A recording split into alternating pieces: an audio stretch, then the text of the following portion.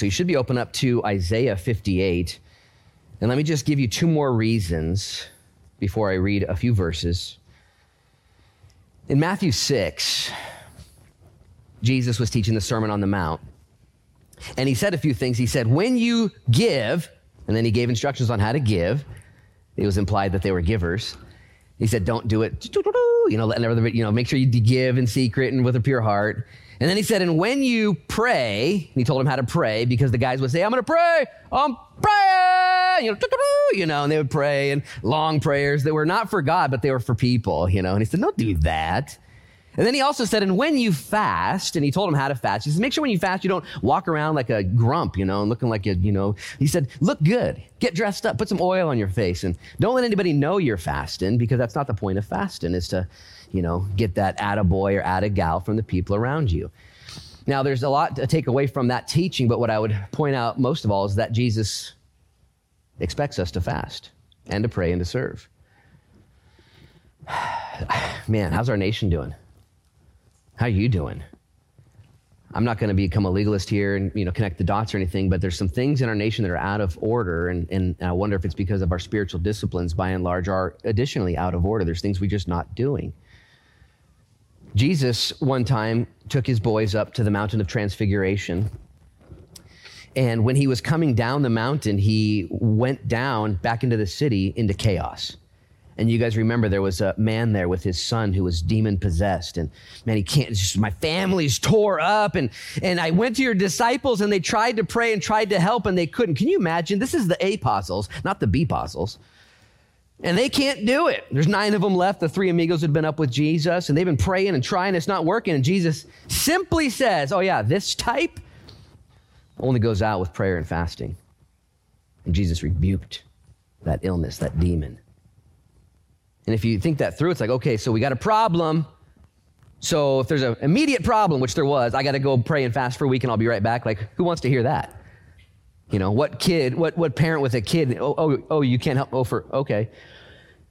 The illustration, the implication is you can't store up, or should I say, lean on fasting in the immediate necessity. It has to be a discipline of seeking the Lord,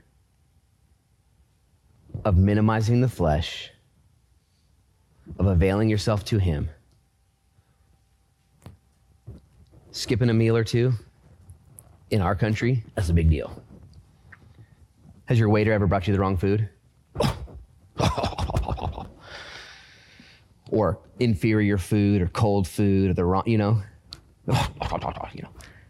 mess with our food. And yet there's so many things in our life, in my life, I'll speak to me because I don't know what you guys are going through. There's so many things that have just taken my sensitivities to the Lord and numbed them and dumbed them. As a matter of fact, most of us have some sort of pain in our day every single day, a frustration. It's guaranteed in Genesis chapter 3. It's guaranteed you're going to suffer in this life. And so you and I have reactors and reactions to the situations we find ourselves in. I'm going to turn the music up. I'm going to turn the TV on. I'm going to log on to Facebook. I'm going to scroll. You fill in the blanks. I'm going to eat. All these things. Listen, when you have pain, I want to encourage you guys who are going to fast this week. When you have pain, what do you do? Twinkies? TV? I mean, some of it is not innately evil and wicked, but as a Christian, we don't like pain. And I want to encourage you that pain, whatever kind of pain it is, it's kind of like those indicator lights on your dashboard when you're driving around. Don't you hate those? Check engine light comes on, just. And the easiest way to fix those is just to put electrical tape right over the top of them. It's not there anymore. It's gone. It feels so much better. But the reality is there's something that needs to be checked in your engine. And so when an indicator comes on in your life, we're so quick to numb it and to dumb it. And yet the Lord might say, hey, I gave that to you. It's a sense. And I want you who are Christians, especially now. If not now, then when? Especially now with COVID and the coronavirus and everything has been shut down. Disneyland is still closed. I'm not sure what you're saving your money for right now. It's still closed. And there's things that have been taken away from us, and now would be the best time, in my opinion, to say, okay, Lord, here's your servant. I'm listening.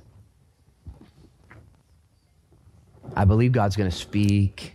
I believe God has things for us. This is what he says in Isaiah 58, verse 6. I'm just going to read a few verses, then we're going to segue into 1 Peter chapter 2, do a little more teaching out of what we saw last week. This is what God says in Isaiah chapter 58, verse 6. He says, "Is this not the fast that I have chosen?" You should pull out your pen and highlighter at that point. This is the one God wants. He says it's to loose the bonds of wickedness, to undo the heavy burdens, to let the oppressed go free, and that you break every yoke. Is it not to share your bread with the hungry, and that you bring to your house the poor who are cast out? When you see the naked, that you cover him, and not hide yourself from your own flesh, that is your own brothers and sisters in need? Verse 8, "Then your light shall break forth like the morning, your healing shall spring forth speedily, and your righteousness shall go before you.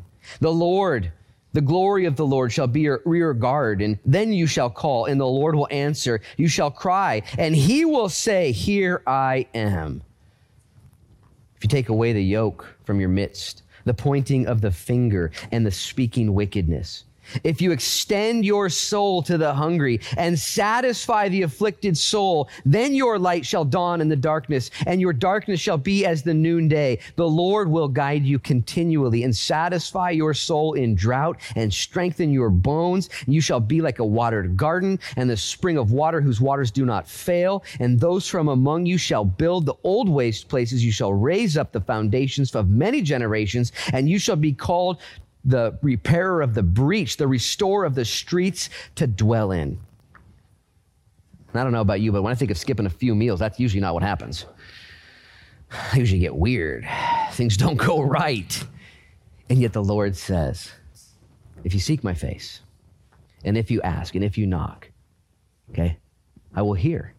I will hear if you humble yourself, 2 Chronicles 7:14. "And if you repent, I will hear from heaven, and I will heal your land." This is so fun, you guys. You guys know this, that our church is doing this. Lincoln City Calvary Chapel is doing this. Calvary Chapel Corvallis is doing this. The Ashland Christian Fellowship is doing this, all starting today, all week long. All these churches. I didn't even know, like some of these churches, like, yeah, we're doing it too. And I don't know what you're doing with your Christianity. I'm trying to take mine as serious as possible. I'm trying to actually make an impact and influence in the lives of the people around me. And I'm not always good at it. Sometimes I come up real short.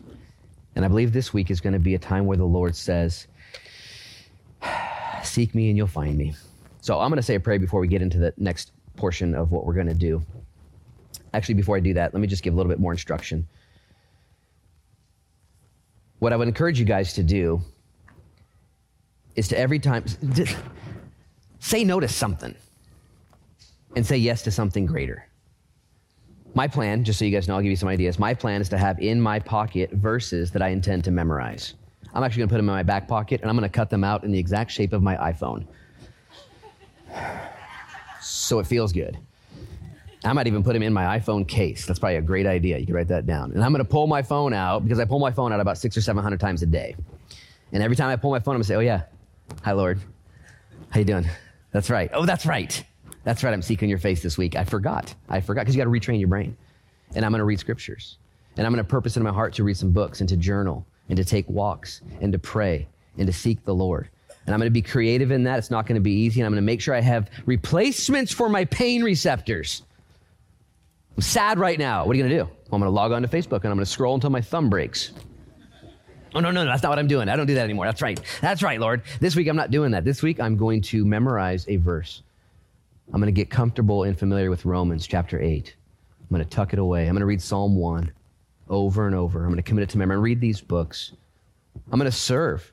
I'm going to give and text people and message people and love people. And Lord, going to worship you, and I'm going to pray. We all don't have it here, but there is a prayer journal, a listening journal, really.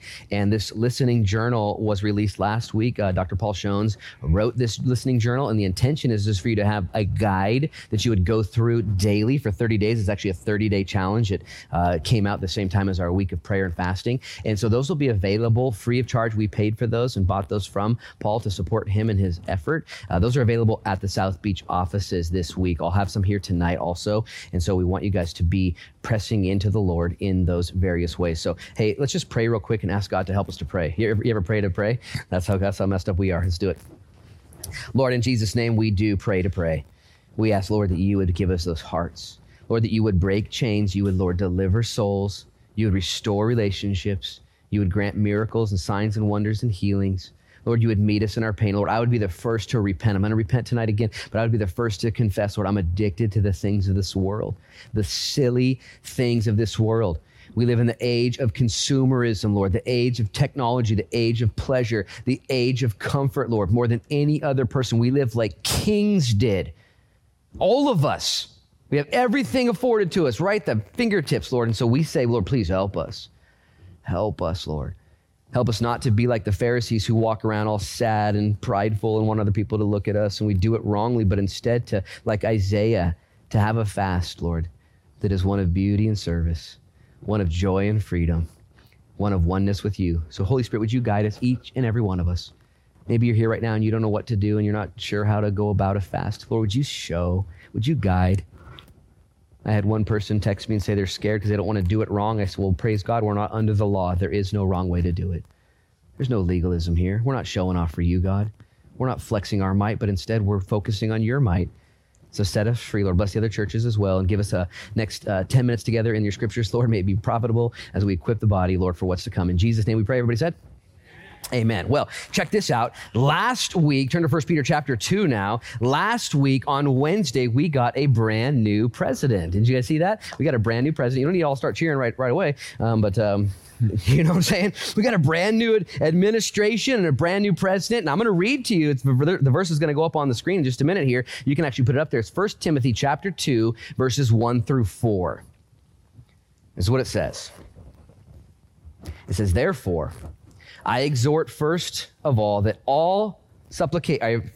supplications, prayers, intercessions, and giving of thanks be made for all men, for kings and all who are in authority, that we may lead a quiet and peaceable life in all godliness and reverence. For this is good and acceptable in the sight of God our Savior, who, listen, desires all men to be saved and to come to the knowledge of the truth. Stop right there. Eyes up here. 1 Timothy 2, 1 through 4. And in 1 Timothy 2, 1 through 4, Paul writes to Timothy and he says, I want you to pray for the president. I want you to pray for all men everywhere in authority. And he goes on to unpack it. And verse 4 is my favorite because God wants all men saved.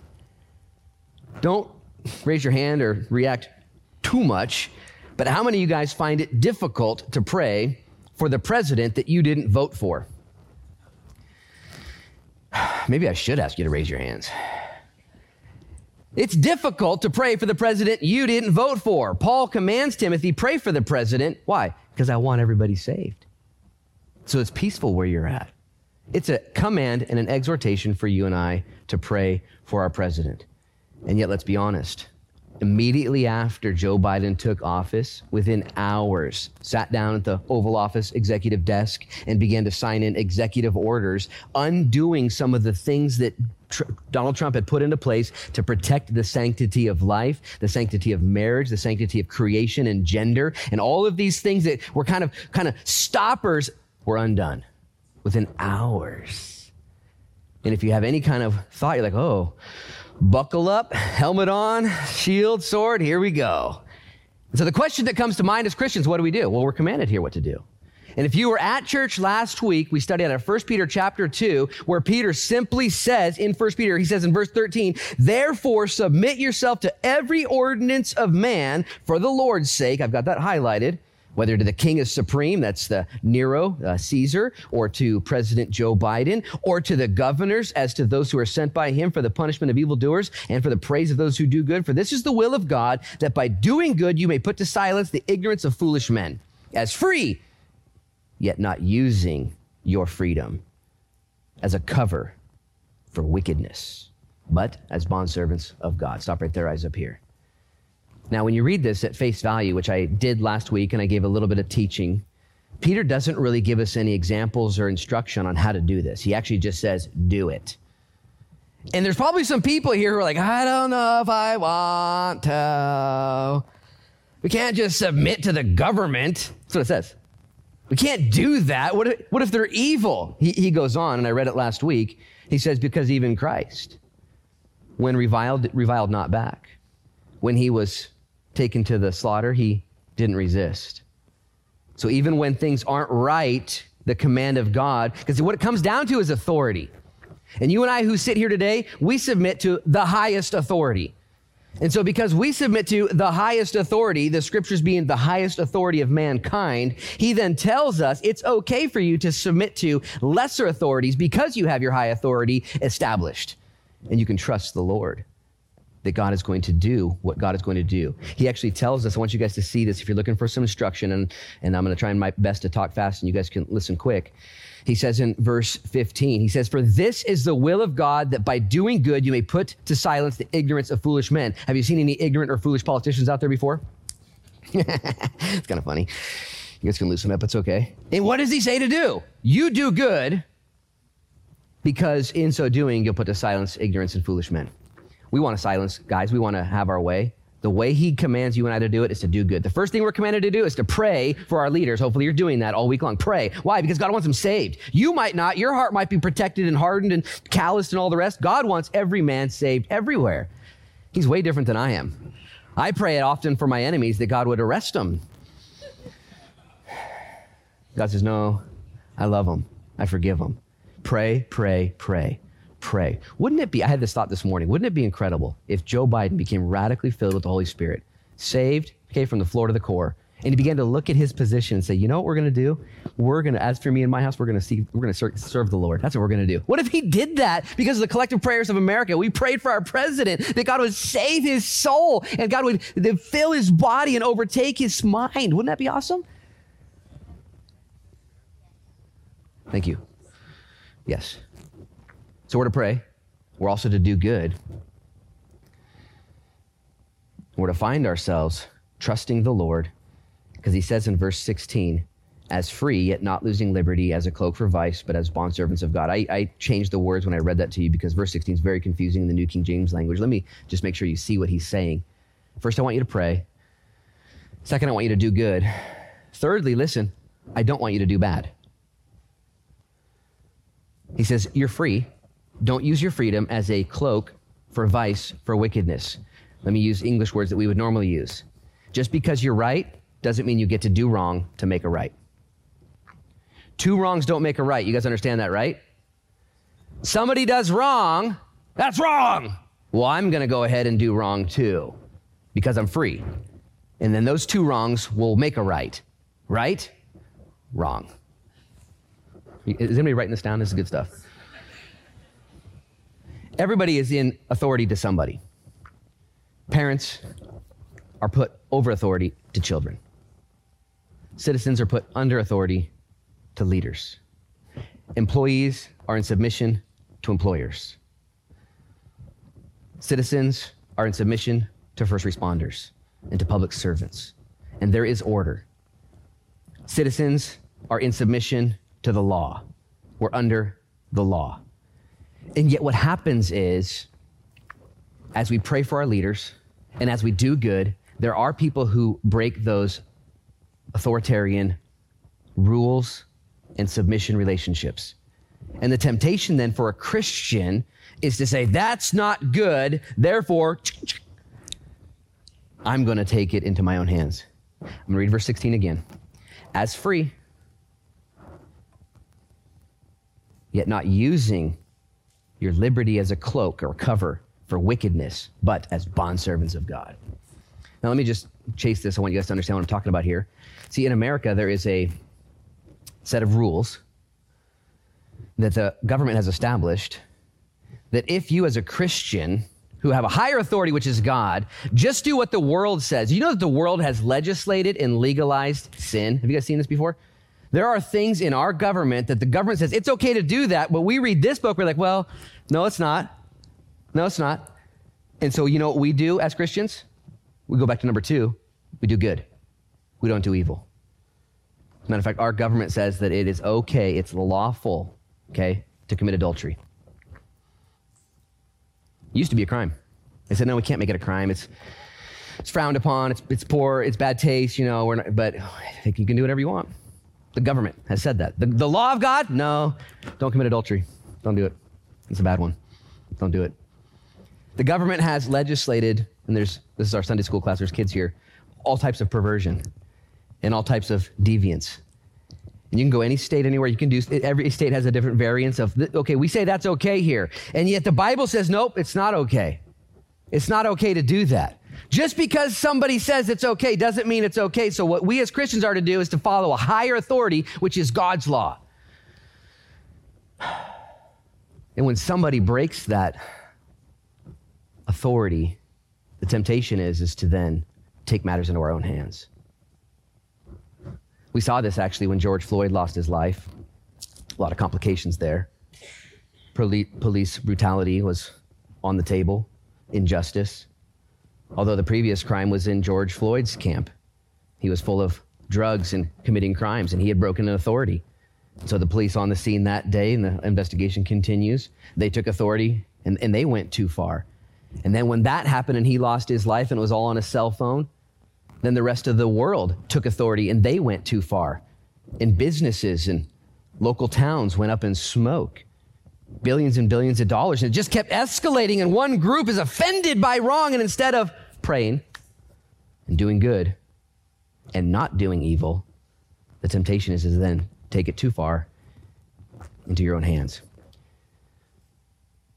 I know I'm in the deep end of the pool in bringing this up, but isn't it amazing that Peter doesn't give us really any, he just says, just do it. He gives examples of Jesus. Remember when Jesus was arrested in the garden? I mean, talk about a high offense. You can't arrest God. Like, that's a bad day. Talk about abuse of power, And so what's Peter do? Peter shows up and he's like, oh, we ain't having it, and he cuts Malchus's ear off. And Jesus says, no. Here's the deal. The Romans, they're in charge. It's established. Put your sword away, Peter. We're going to let this run its course because heaven is not here. This world is cursed. It's messed up. It's imbalanced. Everyone right now wants Zion, heaven, utopia. The Republicans, the Democrats, you, me, everybody wants perfection. It is not here. And there's brokenness here. So what do we do as a nation? As we sit back and watch this administration now override what I say are God-honoring, sanctity of life orders that are now null and void, we pray, we do good, and we don't get involved in doing evil. Verse 16, don't do it. You're free. Don't use it as a cloak, a covering for wickedness. And then he uses the simple illustration. I want you guys to see this. Verse 21, for to this you were called, because Christ also suffered for us, leaving us as an example that you should follow his steps. Who committed no sin, nor was deceit found in his mouth. Listen, this is so important. Who, when he was reviled, did not revile in return. When he suffered, he did not threaten, right here, but committed himself to him who judges righteously. Do you guys believe God knows all? Do you guys believe God sees all? Do you guys believe that God is over all? That's good news. Jesus committed himself to the God who establishes righteousness. Nothing will be done on this earth that God does not see and that God will not balance and that God will not take into account. You don't have enough information. You don't have enough authority. You don't have enough compassion. Pray. Do good. And don't do evil. Guys, I'm in the red zone now with time, but I want to give you 3 more thoughts. Because the question then comes up for a Christian. Well, when do we stand our ground, Pastor Luke? You ever had that question go through your mind? If you didn't, I just put it there. You know, when do we stand our ground? When do we exercise biblical civil disobedience? Let me give you 3 principles for biblical civil disobedience. For when you say to the government, no more. For you. Right now, the government has already given you permission to commit sin and crimes against God. You don't have to do it. Right now, as far as I can tell, the government hasn't imposed upon you or me any infringements upon the scriptures. I can pray, I can read, I can believe, I can preach. I've got that freedom. I can do all these things. They have not yet taken that. And so the time has not yet come as far as I can ascertain that the government has taken my freedoms away from faith. What happens when they do, though? 3 things, 3 principles you must have in play for biblical civil disobedience. Number 1 is the authority of Scripture. Not 1 verse, not 2, lots. Where the government comes in and conflicts directly with Scripture, not just your opinion, not just what you're doing, but just Scriptures. Acts chapter 4, they told the men who were preaching in Jesus' name, you can't preach in Jesus' name anymore. It's illegal. They looked at each other and said, well, we're either going to obey you or God. What do you guys think we should do? And these were God-fearing Jews, and they said, that's a trick question. Get out of here, you know. You better have some Scriptures. Verses, lots of them. If you're going to disobey the government. Scriptures. Not just that. Secondly, and this is important, not just scriptural authority, but personal humility. This is very important, guys. When are we going to stand our ground? Well, when you do, you better have some verses, and secondly, you better have some humility. When Stephen was stoned to death, Acts chapter 7, he defended the truth to the lawmakers. He said, guys, this is the scriptures. He told them one of the longest Bible stories in the Bible. Acts chapter 7. It's the longest chapter in the book of Acts. We'll get there in a couple days. And it's all the Bible. Here's this, here's this, here's this, there's this. And then when they picked up stones to kill him, they gnashed their teeth, plugged their ears, and ran at him violently. You know what he did? He smiled and he prayed. He said, Lord, would you forgive them? Don't hold this to their account. And the Bible says his face shone like that of an angel. He's getting killed.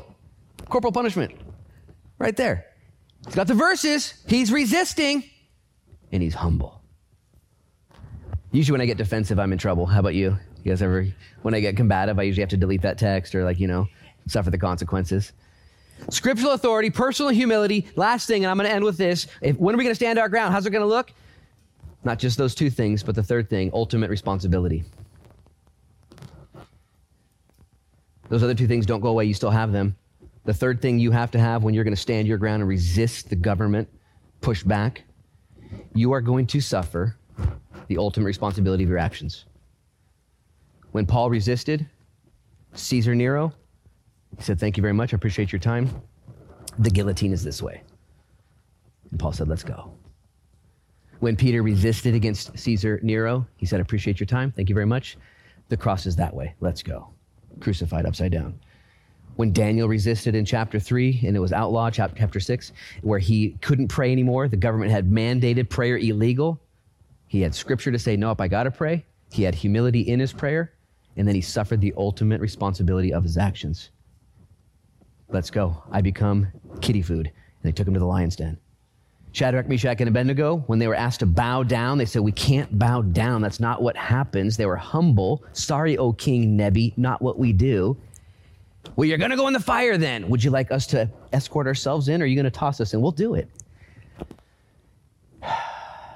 Maybe something to pray about this week.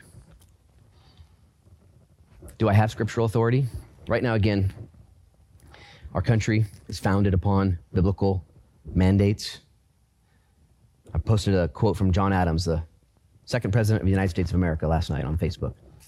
And he said that our Constitution was written for a group of people that are holy, spiritual, moral, and religious. And our Constitution cannot govern a people of any other sort. Our freedoms right now, all the things we have and enjoy, they only work when you have a higher authority. This country only works when it is submitted to Jesus Christ and his word. What's going to happen next in the future? I don't know. I'm going to pray. I'm going to do good. For this is the will of God, for in doing so you'll silence ignorant and foolish men. And don't do evil. Do you guys remember our buddy Joseph, dreamer of dreams? Talk about injustice, corruption, overreach, abuse of power, and sin.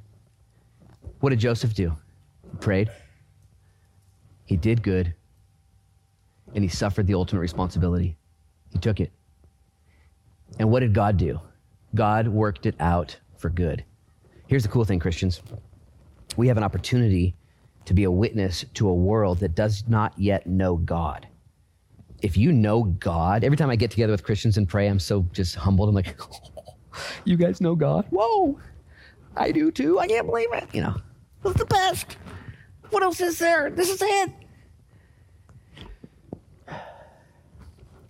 And like Joseph, we can trust that the Lord is doing bigger things. One of the last lines out of Joseph's mouth in his latter days, after he'd suffered for 20 plus years, betrayal, slavery, injustice, imprisonment, blackmail, desertion, everything. You think it's bad for us? No. And Joseph said, oh, this is crazy. What Satan meant for evil, God meant for good, that he might save many people alive. No greater injustice than the death of Jesus Christ. You killed God? Whoops. And yet that's how God saved the world. The things that are in play right now for the United States of America, for the government, for the world, that is above your authority and pay grade. He has commanded you and I what to do. So do those three things. Do those things. Pray. Do good. Don't do evil. If you feel like it's time to stand your ground, to count your ammo, get your water purifier ready, you know, make sure you got some verses. Make sure you're humble. And make sure you're ready to die. Dietrich Bonhoeffer resisted his government. During World War II, he saw his German government and the atrocities. And so he, no, can't do this. They said, you be quiet or we're going to kill you. He had verses, he had humility. And just 2 days before the war ended, they hung Dietrich Bonhoeffer. He died a young man, resisting evil by doing good, by praying, by being humble. And thousands and hundreds of thousands and millions of people have been impacted by his ministry since, in his death. Would you guys bow your heads and pray with me? Lord, in Jesus' name, we pray for our nation. We pray for ourselves. Lord, we pray for Joe Biden in Jesus' name. We pray for Kamala Harris, Lord. Lord, I ask in Jesus' name that you'd radically save them. That you'd radically save them, Lord. You'd forgive them of their sins. That you'd convict them, Lord, of their ways. That you'd do the same to the Senate and to the House, Lord. All these things that are above us, Lord, you command us to do so. So we humble ourselves. We're just in Lincoln County. We're pretty much as far away as we could get. And yet we offer our prayers to you for the peace of all men. Because God wills that all should be saved. And Lord, we ask you to anoint us this week to do good, to not get swept up in other things, to not pull out our swords and cut off Malchus's ear like Pete did. And would you also, Lord, show us that the things of this world, that the world says is okay, or maybe even this group says is okay, we say, no, I don't think that's okay. I'm not going to use my freedom as a cover of wickedness. Well, Lord, we love you. We thank you for this special day, Lord. Bringing Tobias and Andrea and Grayson and Colton up. And Lord, we get to do it all again at the next service. It's crazy. I pray that you prepare our hearts tonight to worship you and seek you. We're so desperate for you. So desperate for you. Bless this week of prayer and fasting, Lord. We trust you in all things. In Jesus' name we pray. And everybody said, amen.